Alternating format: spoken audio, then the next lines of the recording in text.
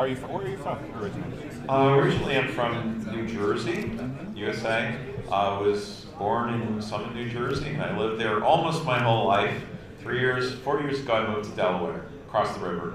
Oh. So very adventurous. I moved a whole 30 miles away from my house. So when you worked for Commodore, Yeah. you were living in New Jersey. Yeah. I actually had a house that was like right near the bridge, because South Jersey, where I lived, was kind of like an island. Like, you couldn't go anywhere. You couldn't leave New Jersey except by a couple bridges or possibly the ferry if you went all the way to the end. So yeah, we lived really close. We lived within like 5 miles of the bridge to Pennsylvania, and my wife worked and still works in Jersey, so we didn't have too much flexibility. Plus, for some reason, I just never wanted to live in a landlocked state. I always wanted to be somewhere near the water. So how did you get hired at Commodore? So, right out of college, I was working at General Electric. Right out of college, it was one of those things where you had on campus interviews, and that was the offer I got. And if it had been a few months later, I might have wound up working for Prime Computer near Boston. But they gave me an offer. They also went out of business, so wouldn't have helped. But General Electric promised me space shuttle, and I'm like, oh yeah, I want to build rockets. That's cool. When I got there, I wasn't actually I hadn't gotten a security clearance yet, but they were clearly working on nuclear missiles, and I said, no thanks. So it took me a little while to get up the courage to leave, because you're not really supposed to just work for a company for a few months right out of college, but I did anyway. So I looked through pre-internet, looked through the local Philadelphia paper to find the one headhunter who wasn't asking for 2 years experience, sent my resume out on a Tuesday. They called me at work on Thursday. I was wearing a homemade shirt that day. I was rebelling against the whole General Electric thing, where all these kids from college were slowly melting into the infrastructure and starting to look like everyone else at General Electric. So I went to the headhunter, and I get into the office, and there's this John Lennon-looking guy with round glasses and long hair, longer than mine, and it's like, hi. I'm like, yeah, hey, I'm here for an interview. You too? He's like, yeah, sort of. And so we started talking a little bit, and then they brought me in, and there was a normal suit guy who, with a bad comb over. Turned out that was Joe Krasuki, who was the head of engineering at the time, and I had interviewed with him. And they brought me into another room, and there's that John Lennon-looking guy, who was Bill Hurd, who asked me about if I knew Laplace transforms. He showed me an operational amplifier circuit with a little diode in there, and asked me what that was for. And I said that's to limit the swing so it doesn't saturate, and a few other questions. And then basically they said, you should come and visit us on Monday at the plant. And when I went to, that was Thursday, I went to the plant on Monday, and they said, you're hired. Pretty easy, right? What was your experience with personal computers up to that point? Okay, so in 1977, my best friend Scott had gotten an inheritance and decided he wanted a personal computer. And we went to the computer store on the island of Manhattan in New York. And this computer store was, to call it a store was a bit of an exaggeration. It was a one-room office in an office building. One end of the building one end of this little room had 4K Apple IIs, the other end had Commodore PET 2001s. And so Scott bought a Commodore PET. That was the first time I touched a personal computer. I had played around a little bit with hobby computers, but the thing was, before this, I taught myself BASIC using, hello, uh-oh. That's all right. We have a, is this on? No? Yes, hello? Hello, testing, 1, 2. Oh, there we go, okay. Yeah, actually, this sounds a little bit better. So So yeah, I had taught myself BASIC. My dad had brought home, foolishly when I was like 12 years old, had brought home an HP calculator that was the size of like a large desktop computer. It used core memory, it had little magnetic cards, and well, he brought it home to work on his taxes, but when he wasn't using it, I was playing around with it, and in about a week, I had gotten tired of the NIM game and a few other things, and I started taking, this is just on my day, it's cutting in and out. Anyway, I started taking apart the programs, figuring how they worked, and after that computer went away, I'm like, hello? Yeah, so I was like, my dad, I asked him, can you bring home a computer again? He says, well, we have a mainframe at the office, no one uses it on the weekends. So he started bringing home a TI Silent 700 terminal that printed on thermal paper, and every weekend I got to work on computers until the paper ran out. One roll of thermal paper. Not the best ecology move there, but I did teach myself BASIC and Fortran over the next couple of years. And so when Scott got his PET, I already knew how to program BASIC. And I had also been reading. I read Kilobaud Microcomputing. I read Creative Computing. All the hobbyist magazines. I was learning a little bit about electronics in the context of computers. And so in '79, I actually had a family inheritance when my grandfather died, and I bought an Exidy Sorcerer, which is a computer almost no one ever heard of. It was a Z80 or a Z80, since I'm not in the USA anymore, and it came with 16K, but it had sockets for another 16K. And I very shortly found a place that would sell me 16K for the low sum of $19.99, which was amazing, because like a couple of years before, you were paying about $100 for 16K of DRAM.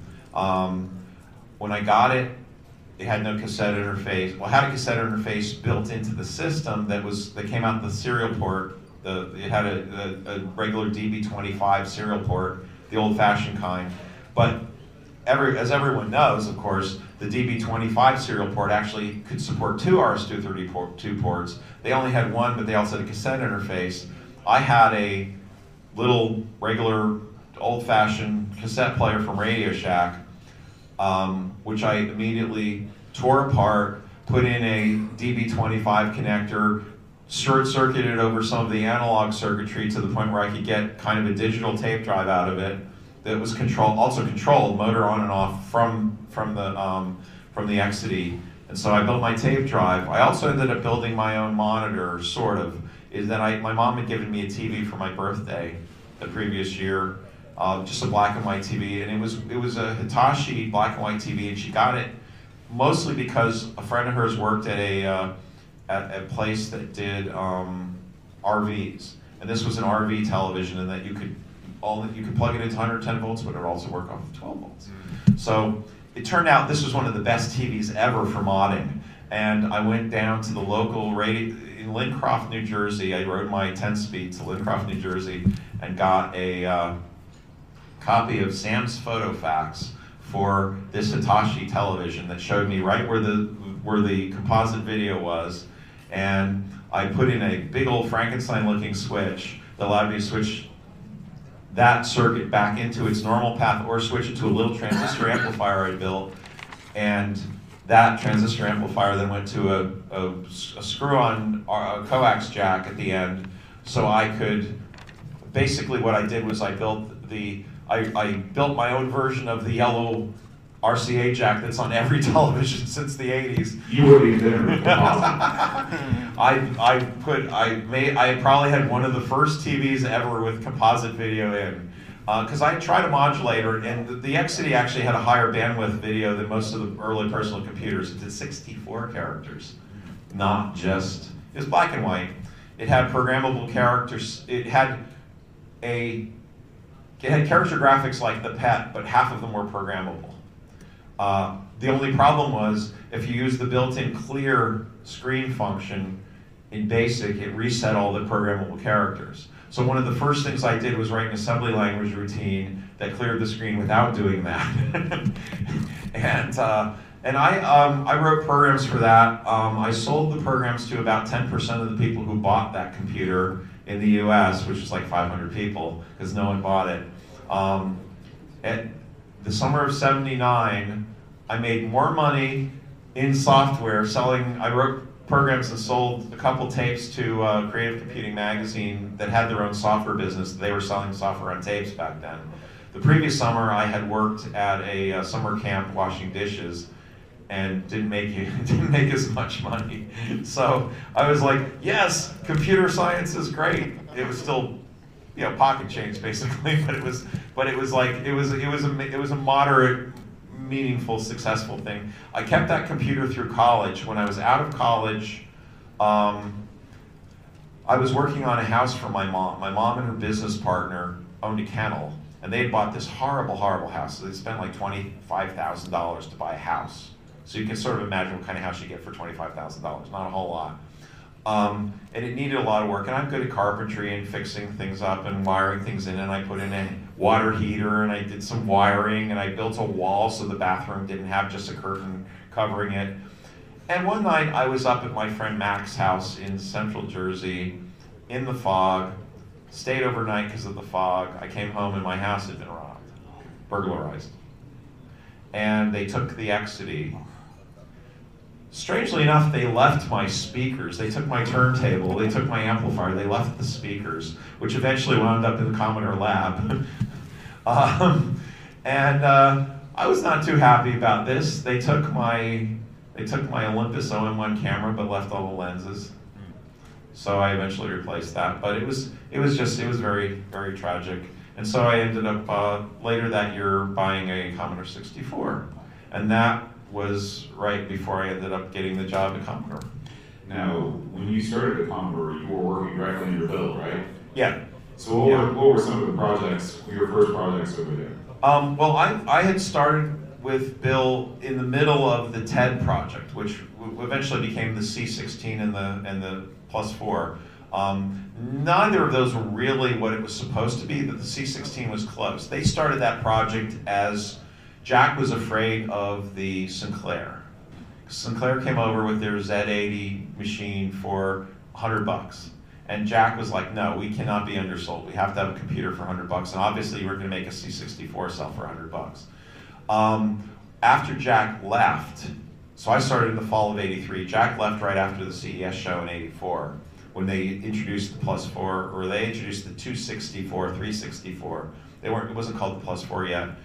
I'm pretty convinced that that his sons were still working there and just basically trying to cause a little chaos by boosting this thing up to be a much bigger computer than it was supposed to be. So apparently almost all the TED computers sold as the C16 in South America.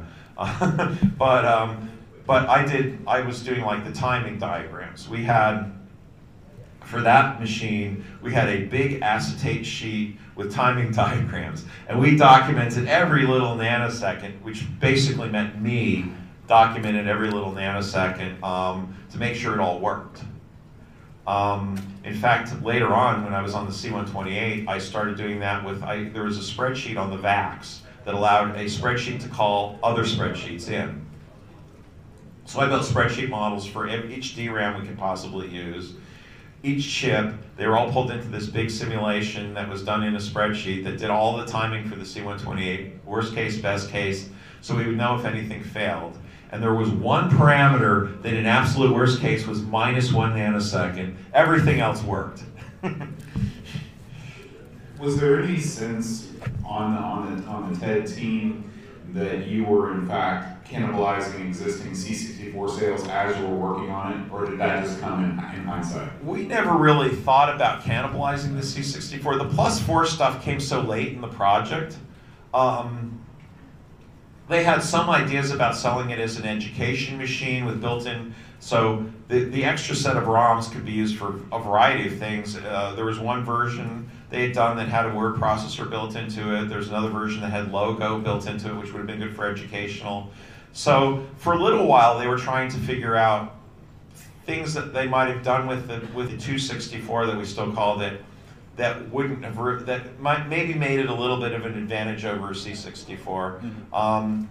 But the problem was that, you know, this thing came out, and like everybody else who tried to compete with the C64, you couldn't. Yeah. C64 had already pretty much won the microcomputer business because all the software was for the C64. It was kind of like trying to come up with an alternative to the IBM PC. If you found a good niche, maybe you could. But once the PC was, not in the early days, but once the PC was out and cheap, no one really successfully competed against it because everyone could make one because it was cheap. Commodore 64, of course, only Commodore could make, but there were, you know, they were selling 2 million a year. And that was a lot of computers back then. So, yeah, it was, I mean, we really had very little to say about how the thing was sold. You know, you kind of like, and we were both, you know, we were both in our 20s. We were not like, you know, experienced computer people. Bill was a self-taught engineer. If you ever had to debug something, he was the guy you wanted in the room with you. That guy, he showed me some tricks that, you know, I use to this day. I had more of the formal education, so we made actually a very good team. And then we brought in, for the C-128, we also brought in Frank Pelea, who knew the Z-80. Yeah, it's pretty much, you know. So you really had a hand in every non-C64 model that Commodore put out, right? Well, yeah, I mean, you know, after the C64, yes. I mean, obviously there was all the PET stuff and everything, and you know, I had friends like my friend Fred Bowen, who currently works with my company, was working on the cutting Ruby lith for the 6502. You know, like really far back. So you know, there's some of my Commodore friends were there long before I was, but yeah, I was after the C64. I was pretty much at least had a fingerprint on almost all the stuff that happened until later in the Amiga years when there was just a whole lot of work going on, and I couldn't have been involved in everything. Yeah. Well, let's move on to the Amiga years. Okay. Tell me about the very first time you heard about the Amiga. Very first time I heard about the Amiga was at CES 1984, that same show that we were debuting the, well actually no, it was 1985. CES 1985 was the first time. Actually, I had heard a little bit about it, but this was seeing it in person. We were showing off the C-128, and it was not done yet. In fact, it was funny. We were driving. Bill and I came in on the same plane. We're in a taxi driving to the hotel. There's a big old billboard up there that talks about the C-128, and that was the first time either of us found out that the C-128 was expandable to 512K. That was something the marketing people decided, and of course they were telling everybody. So we ended up actually having to redesign a few things and then you know Frank also did this the REU, the memory module that wasn't really expandable, but it met the legal qualifications that they had committed themselves to. While we were there, Bill had managed to talk to some of the Amiga guys, and we ended up back in the Amiga suite. It was me, Bill, RJ, and Dave Needle, and some beer, and we took apart the Amiga and the Amiga 1000 and looked inside, and Bill and I both cracked up laughing because they had the original Daphne chip. It wasn't the Denise yet. The display chip had a tower. You know, a tower is, you guys probably know what a tower is even if you don't know the name. It's when you have a circuit board that plugs into a socket. We always call those towers. So they had a tower, which basically meant that they were adding some stuff to that chip to make it work. We had a tower in the C-128. You were kindred experience. In fact, that tower had been, that had been like our preoccupation for a month, because the 8563 80 column chips didn't work very well. So between Christmas and New Year's, it was me and Ted Lunthy, the head of chip development, going through a huge pile of 8563 chips trying to find some golden ones, while Bill Hurd and Dave Diorio, who designed the VIC chip, were building a tower to try to make it sync with the bus because it wasn't properly syncing. I was the first one to turn the chip on and try to make it work. I wrote some code for it and got it to do some displays, but what I found out was you kind of had to tell it everything twice. So, excuse me. So the guy who designed it, Kim Eckert, was from Texas. So we started calling registers you had to tell a couple times. We started calling those Texas registers. I don't know if it ever made the jargon file, but it should. Anyway, Kim was on vacation in Texas while his boss and me were doing all this testing, and Bill and Dave were trying to come up with this way of synchronizing it, which worked. The problem is it was using a phase lock loop circuit, and a phase lock loop will lock onto a frequency, but you kind of have to tune it if it isn't locked to get it to lock, and that tuning changes with temperature. So on the CES show floor, we had all these marketing guys doing things they shouldn't be doing with C128s. We had a bunch of them out there, and we had picked the ones that had the best 80-column display to show off the 80-column display, and all these marketing guys were power cycling because they didn't know there was a reset button. You didn't even have to power cycle. They were power cycling them, and then they wouldn't come up because the 80-column chip wasn't responding. So I was walking around the floor of CES with a can of freeze spray and a little plastic tweaking tool, getting C128s to go back for like the first 2 days before I had kind of whipped these guys. And I mean, I was just this kid, right? I was 22 years old, whipping them into shape, saying, you got to do this, you got it. 23, excuse me. And eventually that stopped. But so we were invited to this suite, and we were just, we exchanged war stories, and that was my first introduction to both Amiga people, and yeah, they were like us. They were the same kind of people, and that was a good introduction because eventually Westchester was going to start stealing away Amiga jobs. Right. Even then, as you were looking at the sort of hardware architecture of the system, did you tell it was something special, something unique? Well, then I knew it was something unique because the graphics demos, the whole operating system wasn't working yet, but they had all those demos that that became famous, the Robo City and that, like nobody had seen anything like that on a personal computer. Most people had never seen anything like that on any computer. Mm-hmm. So yeah, it was cool. And then in talking to them, and I was talking to Needle about DMA channels and things like that, and I'm like, this is the way you're supposed to build a computer. Obviously in 8-bit we didn't really have those abilities, but so it was, I guess in some ways it was still my formative years as a computer engineer, but it was like, no, it struck me as this is the right way to do things. And to this day, still, they didn't make any mistakes. Now, what if any work had Commodore been doing on a 16-bit architecture before the acquisition? There was the Commodore 900. Commodore 900 was basically going to be a little baby Sun 2. It was running the Coherent operating system, which was a Unix clone before the days of Linux. They had both a megapixel display and a multi-terminal server, a little serial port with a processor on it, and that was done by one team that couldn't get it to work. So it was kind of tabled for a little while. Then they brought in another team who couldn't get it to work.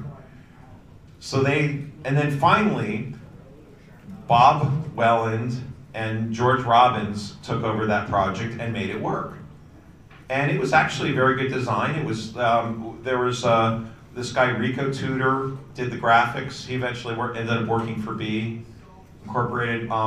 He had his own windowing system. It was an X Windows. It was ridiculously fast. Fastest windowing system you will ever see, because all he cared about was having Windows to run Unix shells in. He wasn't trying to do anything really,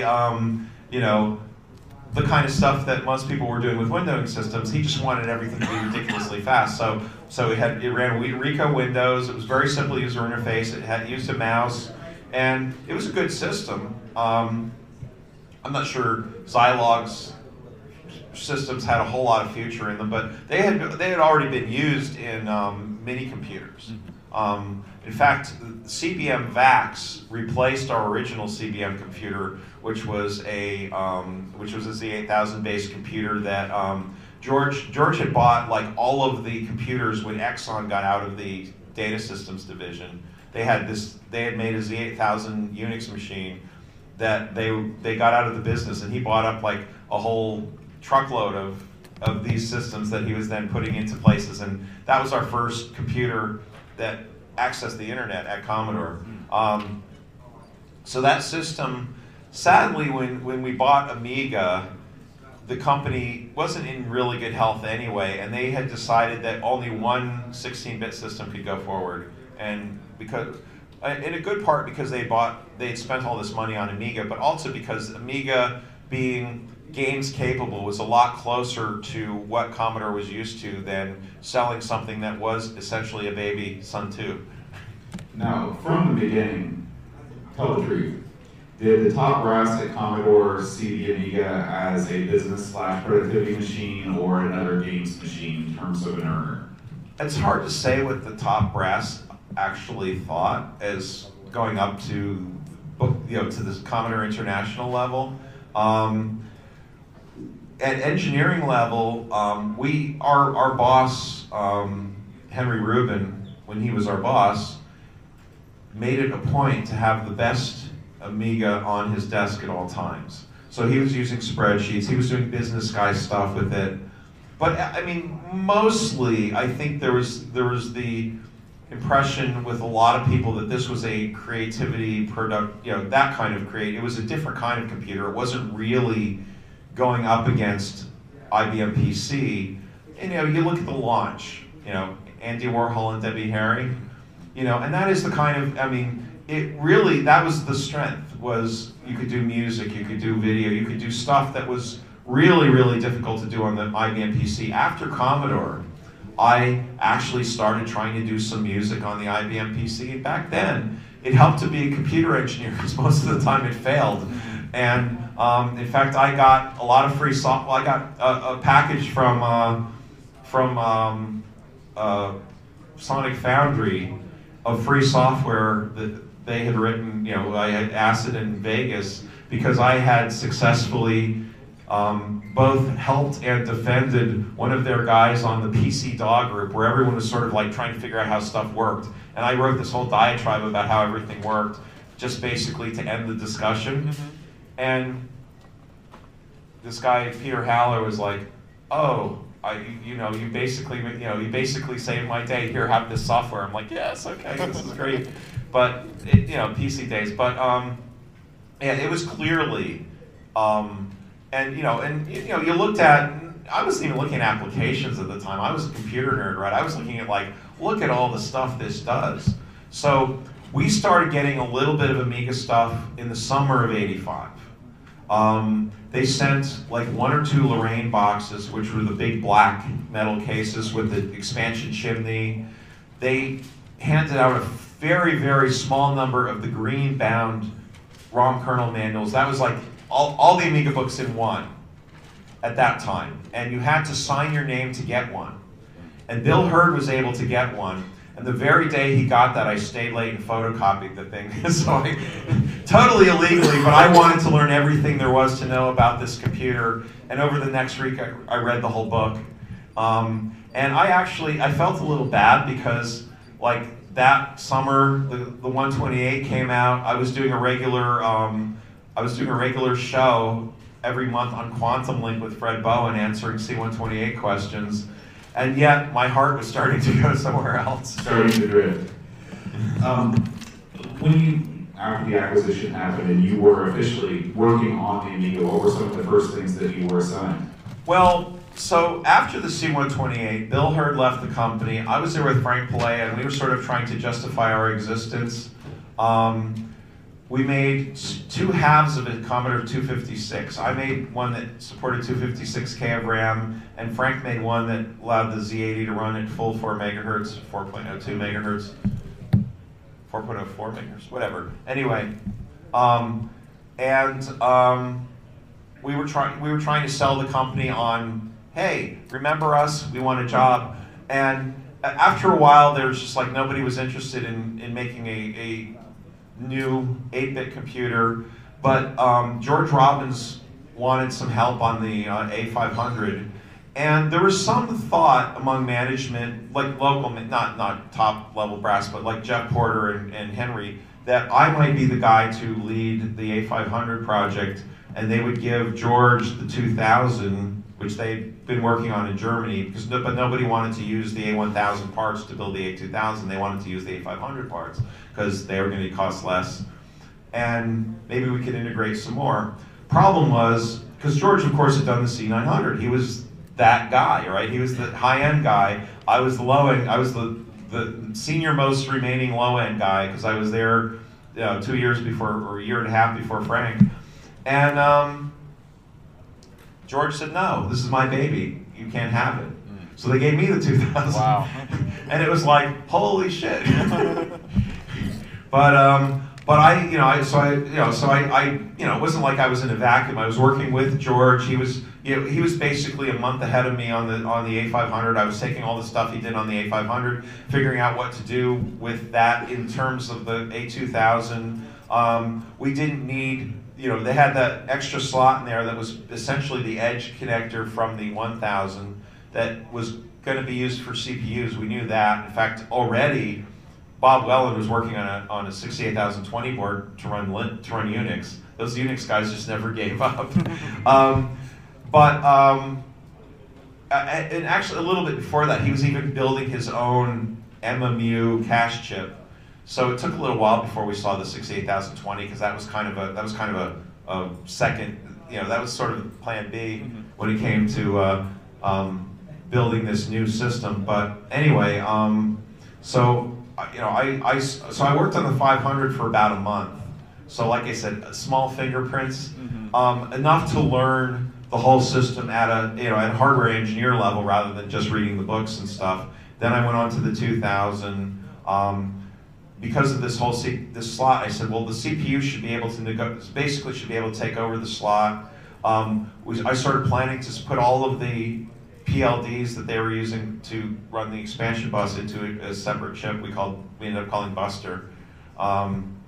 Unfortunately, I didn't catch the mistake the Germans had made in their PAL equations, so the first Buster ended up getting its own little tower because there was one mistake in there in that when a Zora device masters the bus, the buffers from the main board are supposed to point the other way, and they weren't. So when you're talking to Zorro, like an 85, I don't know, a DMA card talking to a 8052 memory card or something, whatever, yeah. The DMA across the bus was getting interrupted by noise from the main bus, and that was the one thing that failed, because now the Germans, once I found this problem, they said, okay, we'll just reprogram our PALs. Wow, I had to go and rev the chip. I felt bad about that because it was a lot to take on in a very short period of time, and that was one thing I didn't understand well enough to have found the problem initially. Once I saw it there on the bench, it was easy to find. That's what I launched into the 2000. When that was done, I joined Bob Welland in getting the 2620 board done. He left to go work for Apple about halfway through that, and ended up being like one of the main guys on the Newton. And it just went on from there. Yeah. Well, I've been told that it's time that we wrap this up. Oh no! I know. I feel like I could talk to you for the rest of the night, but thank you so much. You can. Yeah. And might need to refill my beer at some point. Thank you very much, Dave. Okay. Does that shut it off? Maybe. Yeah, that's good. Okay, good. I mean, there's something after me. You didn't leave me to the end. I know.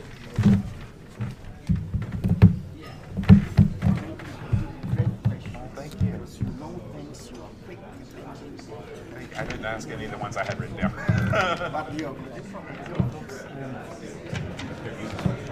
Okay, folks, if you stay with us for just a minute, We're going to have Dan Wood and David Pleasance, who are going to come to make an announcement about some new developments in Friend.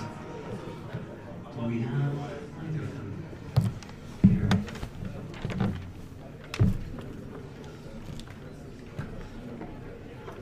Okay, they'll be, okay, we're talking less than 5 minutes, okay? That's what's up next. Thanks. Is that good? Is that okay? Yeah.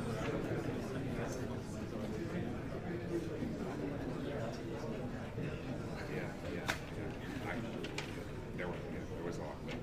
It's tough.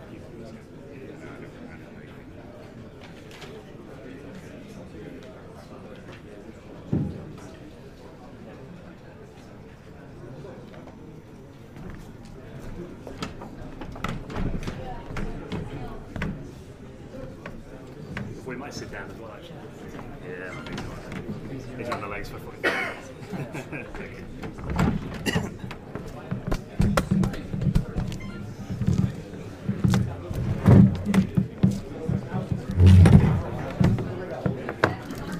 Actually, swap. Yeah, yes, Ben. Yeah, Thunderbolt as well, yeah.